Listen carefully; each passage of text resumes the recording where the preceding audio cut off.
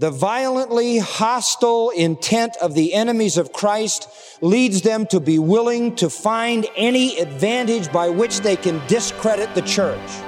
And the church's discord and infighting is one that they use frequently.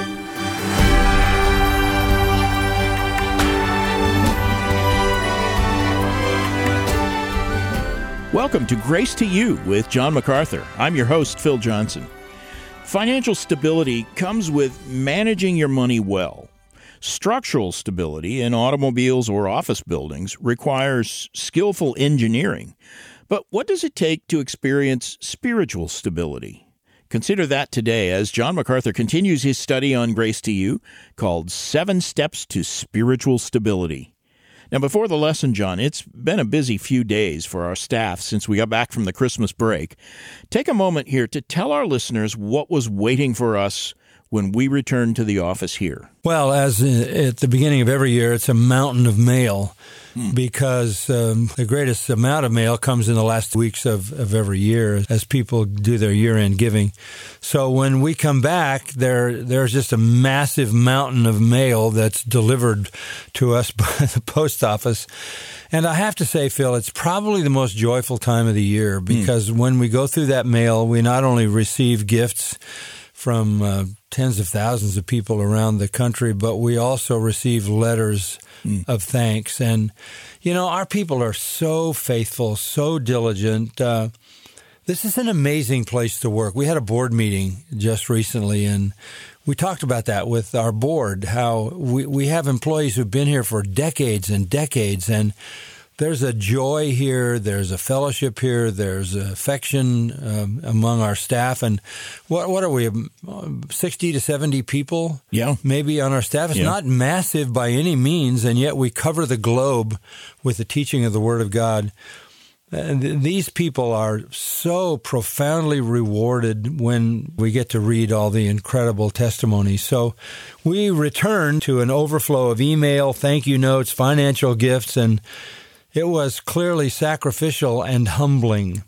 In the last weeks of 2022, I was telling people that this is a significant time for them to give, and that's exactly what happened. We teach the Bible, and we minister to people, and people do the rest. So with all the difficulties in the world, with all of the challenges economically, with people under mandates and things losing jobs, and all those sad realities, we can tell you this: the Lord has sustained us again by the faithful giving of those who love the Word of God.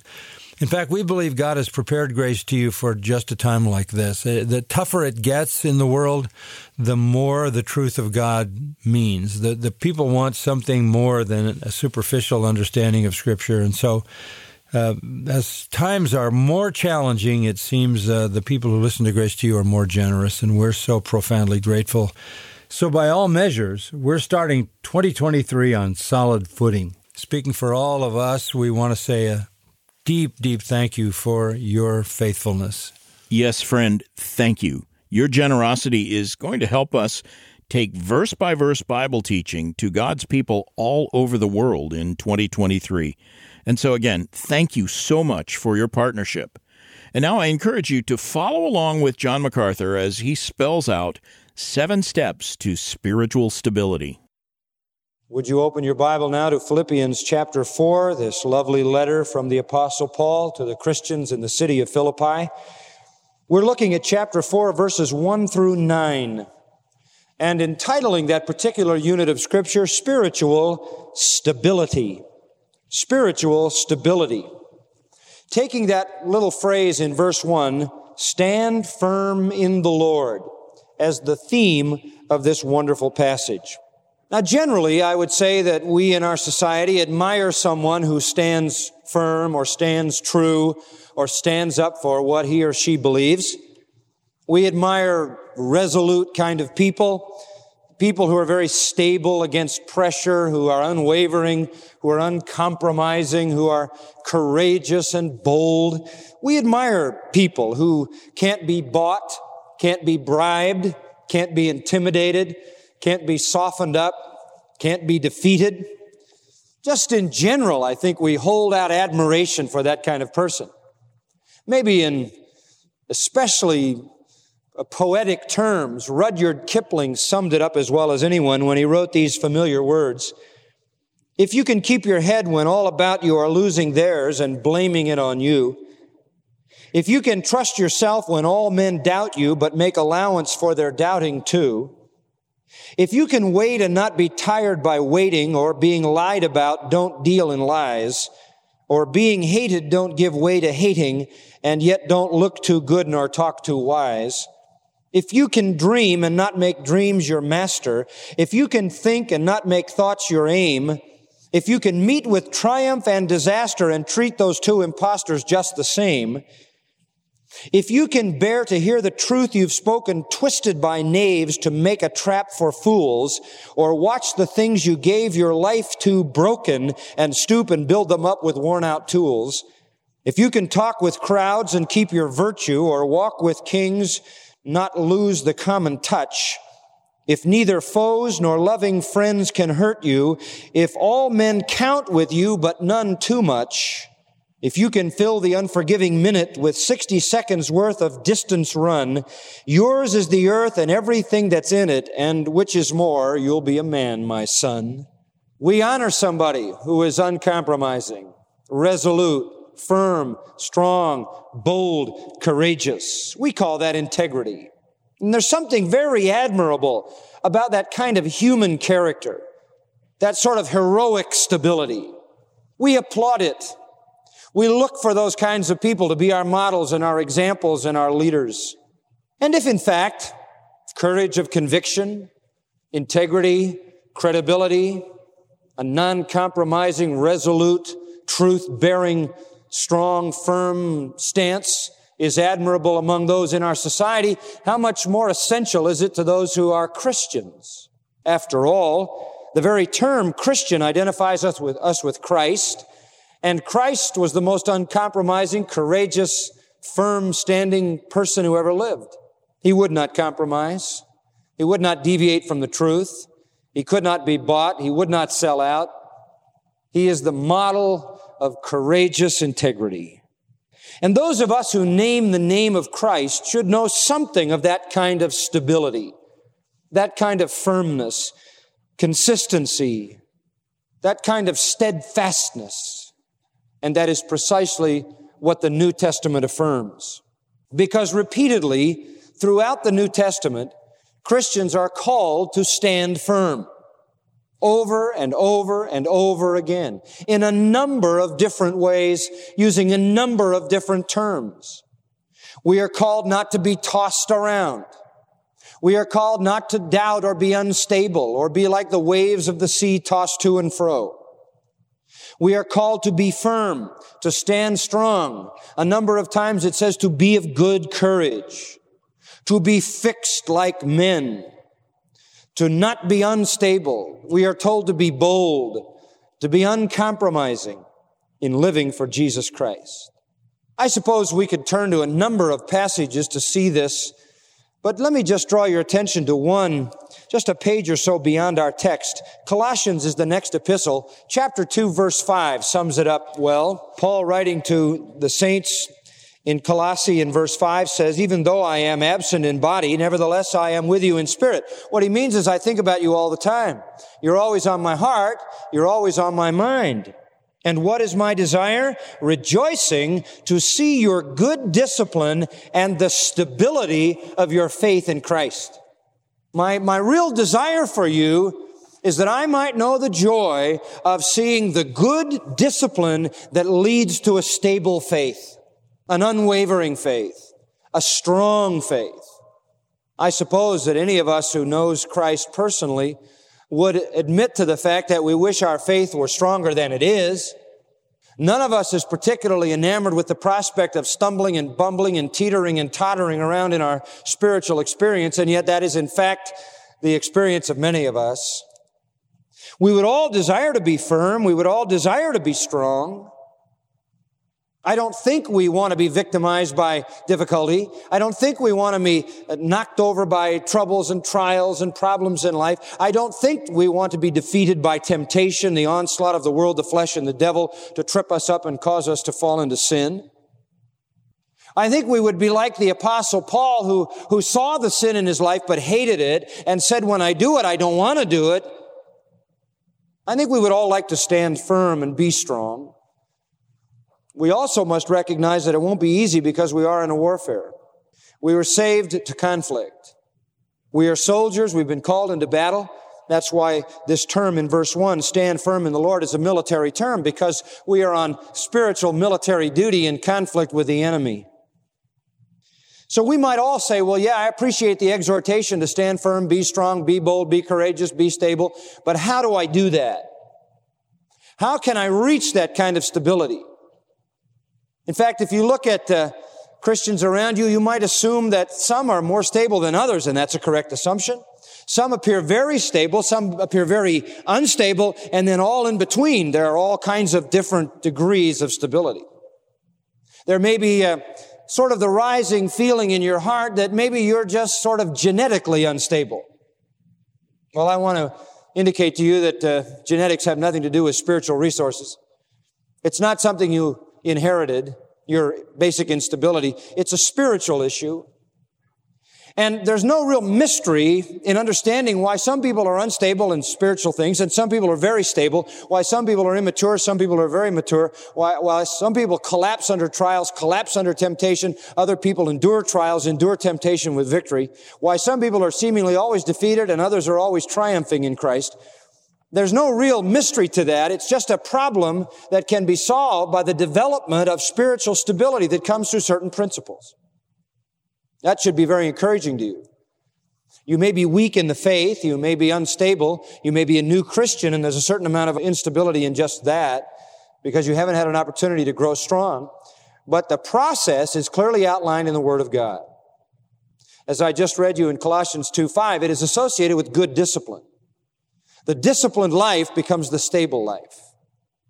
And so you have to understand that in order to be spiritually stable and not knocked over by all the things that come your way, whether it's the persecution of hostile people, or whether it's the temptation of Satan in the flesh, or whether it's the trials and troubles that just make up life in this fallen world, there are principles that will enable you to become strong. Now, would you notice back in verse 1 where Paul introduced the basic principle of standing firm, he used the little word so. That means thus, or in this way, stand firm in the Lord. And then he outlines how to do it. He's saying to the Philippians, if you're going to be firm in the Lord, strong, resolute, stable Christians, here is how you must do it. And then starting in verse 2, he gives them a series of principles. These are the things that produce spiritual stability. Let's look at the first principle. We have already considered verse 1, so we'll move from there. Let's consider the first principle. Here is how you are to be spiritually stable. Principle number 1, by maintaining or cultivating harmony or peace in the fellowship of love. By cultivating harmony or peace in the fellowship of love. Now, I need to explain that a little bit. Let me do that. I am convinced that this pursuit of spiritual stability, and I know Paul was convinced of it as well, is somewhat dependent on associations that we have. I can tell you in my own life that it is obvious to me that I become more unstable in isolation from other believers. That the fellowship of believers, the close, intimate, loving harmony of the body of Christ is a tremendous factor in my own stability. And I believe that you experience that too as a Christian. That's what the church is all about. It's all about people holding up other people. It's all about accountability. It's all about caring. It's about mutual love and harmony and peace. It's about having our lives so intertwined that we can support one another and sustain one another, lean on one another, hold one another up, restore one another when one has fallen, as Paul says in Galatians, and after you've restored them, build them up. We're all about that kind of involvement. And that is precisely what is on the mind of the Apostle Paul in verses 2 and 3 as he moves into his subject in some detail. He writes, I urge Euodia and I urge Syntyche to live in harmony in the Lord. Indeed, syzygus, that's the Greek word there, translated true comrade in the New American. Indeed, Syzygus, I ask you also to help these women who have shared my struggle in the cause of the gospel, together with Clement also, and the rest of my fellow workers whose names are in the book of life. Now, what Paul does here is very, very fascinating to me. He identifies a problem of conflict in the Philippian church in no uncertain terms. He's not at all vague. He names the two women who are the problem. And then he names a person to help the problem out. Very specific.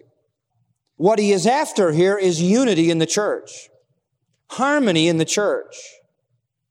You see, there are potential discords at many levels of church life that threaten stability.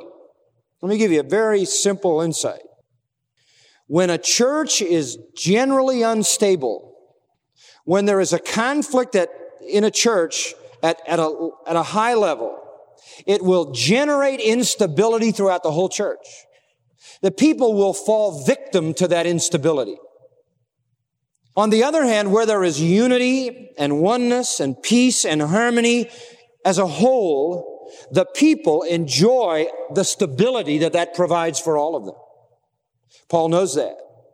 And he knows that two women having a major conflict in a church can threaten the spiritual stability of believers throughout that congregation, because they will fall to all kinds of sins: party spirit, criticism, negative attitudes, bitterness, revenge, hostility, unforgiveness, pride. Paul knows that.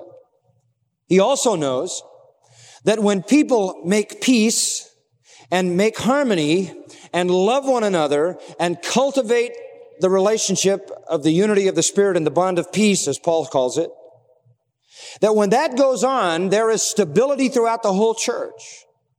It's as if the general strength becomes the individual strength.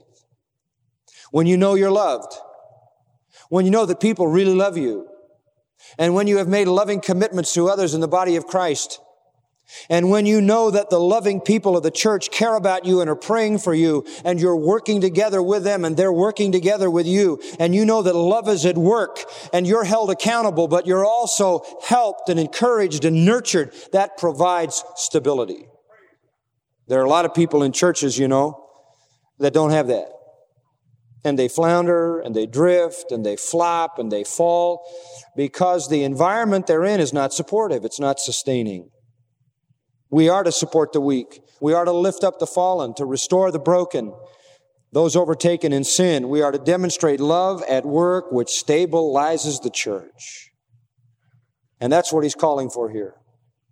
Now, let me say this to you right here as a footnote, and I'll repeat this as we go through. Spiritual stability is related to the attitudes that you have. Okay? It's not related to your circumstances. It's related to how you think. It's directly related to how you think, how you react to what's going on in your environment. And if you learn to react properly, you will have spiritual stability. And if you don't, you will not. It's how you think that is the issue. And so Paul is going to teach us here how to think. In fact, when he comes down finally to verse 8, he says, let your mind dwell on these things. It's how you think that brings spiritual stability. And primarily, it is not how you think about you. It is not how you think about your problem. It is how you think about God that controls your spiritual stability.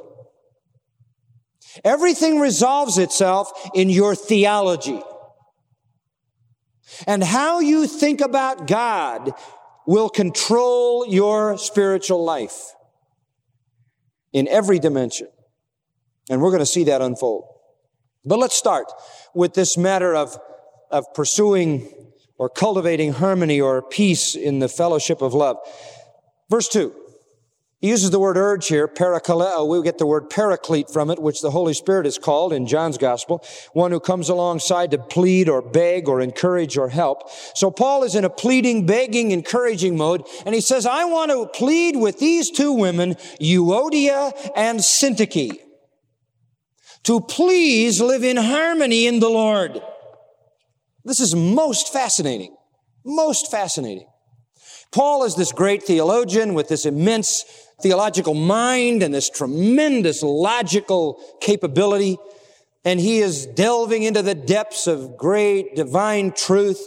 And even in the book of Philippians, which we tend to think, for the most part, is a little bit lighter weight than some of the other epistles like Galatians and Romans and Corinthians, but in fact is very, very deep. We wonder how he could sort of, after digging deeply into great truth, pop up to the surface and say, hey, will you tell those two women to get their act together? It seems a bit on the trite side.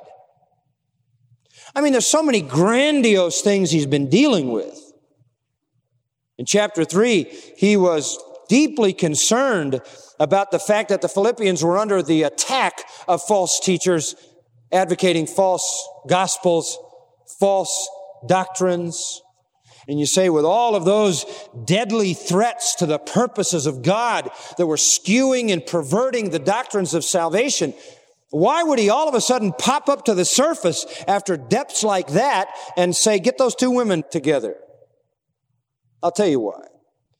Because he understood how discord is equally a deadly threat to the life of the church. It will rob a church of its power, and it will destroy its testimony. There's a sense in which he is reminding us of the stakes in this particular game that we're involved in. The violently hostile intent of the enemies of Christ leads them to be willing to find any advantage by which they can discredit the church. And the church's discord and infighting is one that they use frequently. This could be devastating to the testimony of the Philippians. They were under glass. Everyone was watching in this pagan culture. Discord, disunity, conflict at the level of the church could have devastated the integrity of their testimony. And apparently, they were really seriously on the edge of that. Go back to chapter 1, verse 27. Do you remember it? He says, conduct yourselves in a manner worthy of the gospel of Christ. In other words, live consistent with your message, so that whether I come and see you or remain absent, I will hear that you are standing firm, here it is, in one spirit, with one mind, striving together for the faith of the gospel. He's crying for unity there. He recognizes that they've got opponents in verse 28. He recognizes that. But he says, you've got to stand firm. You've got to be true to what you believe. You've got to live worthy lives. In chapter 2, verse 2, he says, if you want to make my joy complete, the assumption here is it isn't complete, then be of the same mind, love everybody the same, be united in spirit and intent on one purpose, stop doing things from selfishness and empty conceit, be humble, regard others as more important than yourself, don't look on your own things but on the interests of others, be like Christ. There was obviously some discord. Chapter 2, verse 14 indicates that they were grumbling and disputing about things. That had to stop. Now maybe he focuses a little more directly on the problem. Here are two women who apparently are leading two factions of discord in the church. And he says, I want to urge these two women to live in harmony in the Lord. Now obviously, we don't know much about these women. But let me tell you what we can surmise from this one verse and the background. Number one, theirs was not a doctrinal issue. It was not a debate over doctrine, or he would have resolved it by taking one side or the other, right? If one was teaching truth and one was teaching error, he would have sided with one or the other. It had nothing to do with reality in terms of truth, and that is usually the case in church conflict. It has to do with opinion rather than doctrine. The second thing we know about it is these two ladies were church members. So you had two church members, obviously prominent. They simply are known by name here. Prominent church members who are having some kind of personal conflict that's not related to doctrine. Now, if it had been related to doctrine, there's a place for conflict. A heretic has to be admonished and then put out. Somebody who's teaching error has got to be exposed and eliminated. Anybody preaching a false gospel is cursed in Galatians 1. We're not talking about doctrinal error here. We're talking about two women who couldn't get along with each other, had picked sides, caused a conflict, and lined up people on both sides against each other. They were prominent women, and they were obviously beloved women who were having an impact. Now, just who were they? Well, we don't know, but we can surmise this. Paul says in verse 3 that they were formerly working with him in the struggle of the gospel. It may well be that they were among those women who were by the river in Philippi when Paul arrived there the first time and started the church. You remember when he came to Philippi, there was no synagogue there? The reason that he would always go to the synagogue and preach first to the Jews, win them to Christ, then get those converted Jews on his side and go evangelize the Gentiles in the city. But when he came to this city of Philippi, there was no synagogue. The reason was it took 11 men to constitute enough to have a synagogue. There weren't 11 Jewish men there who lived in that city, so there was no synagogue. So some faithful Jewish women met together to worship Jehovah God by the river. They didn't have an official synagogue. So Paul went in, and that's where the church really began, with that ministry of evangelism to those women. It's very possible that among those women were these two, Euodia and Syntyche. We don't know. We do know that they were creating havoc in the church. Such havoc that the church was not striving together in one mind for the faith of the gospel. Such havoc that they were not maintaining a mutual love for one another and needed to be reminded of the fact they were proud rather than humble, and they were self-serving rather than others-serving, as he did in chapter 2. And here he identifies their leaders. And he is deeply concerned about this. So he simply says to them, let them live in harmony. Let them live in harmony. Recognizing that the only issue was an issue of a lack of harmony, a lack of love, which is always the presence of pride and the absence of humility. They were demanding their own way rather than being concerned about the other.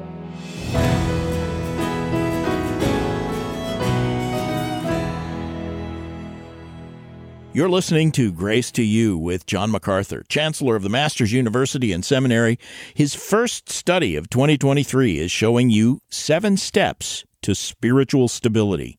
And friend, with the new year in mind, let me tell you about an app that will help you spend more time in God's Word this year than ever before. It's called the Study Bible, and it's free to download at our website. It includes multiple Bible translations, links to thousands of free Bible study tools, and you can easily add all of John's notes from the MacArthur Study Bible. To get the Study Bible app, contact us today. Go to our website, gty.org. The Study Bible app is available for Apple and Android devices. And again, this app gives you the text of Scripture and free access to devotionals, study guides, and sermons, all of them related to whatever passage you're studying. And for a small price, you can add the notes from the MacArthur Study Bible. It's a tremendous all-in-one Bible study tool for your phone or your tablet. And again, you can download the Study Bible app at our website, gty.org. And if you're benefiting from what you've learned on the Grace to You broadcast, or perhaps from a free book that you received from us in the mail, we'd love to hear about it. You can email your feedback to letters@gty.org, or if you prefer regular mail, write to us at Grace to You, Box 4000, Panorama City, California, 91412. And our email address, one more time, letters@gty.org.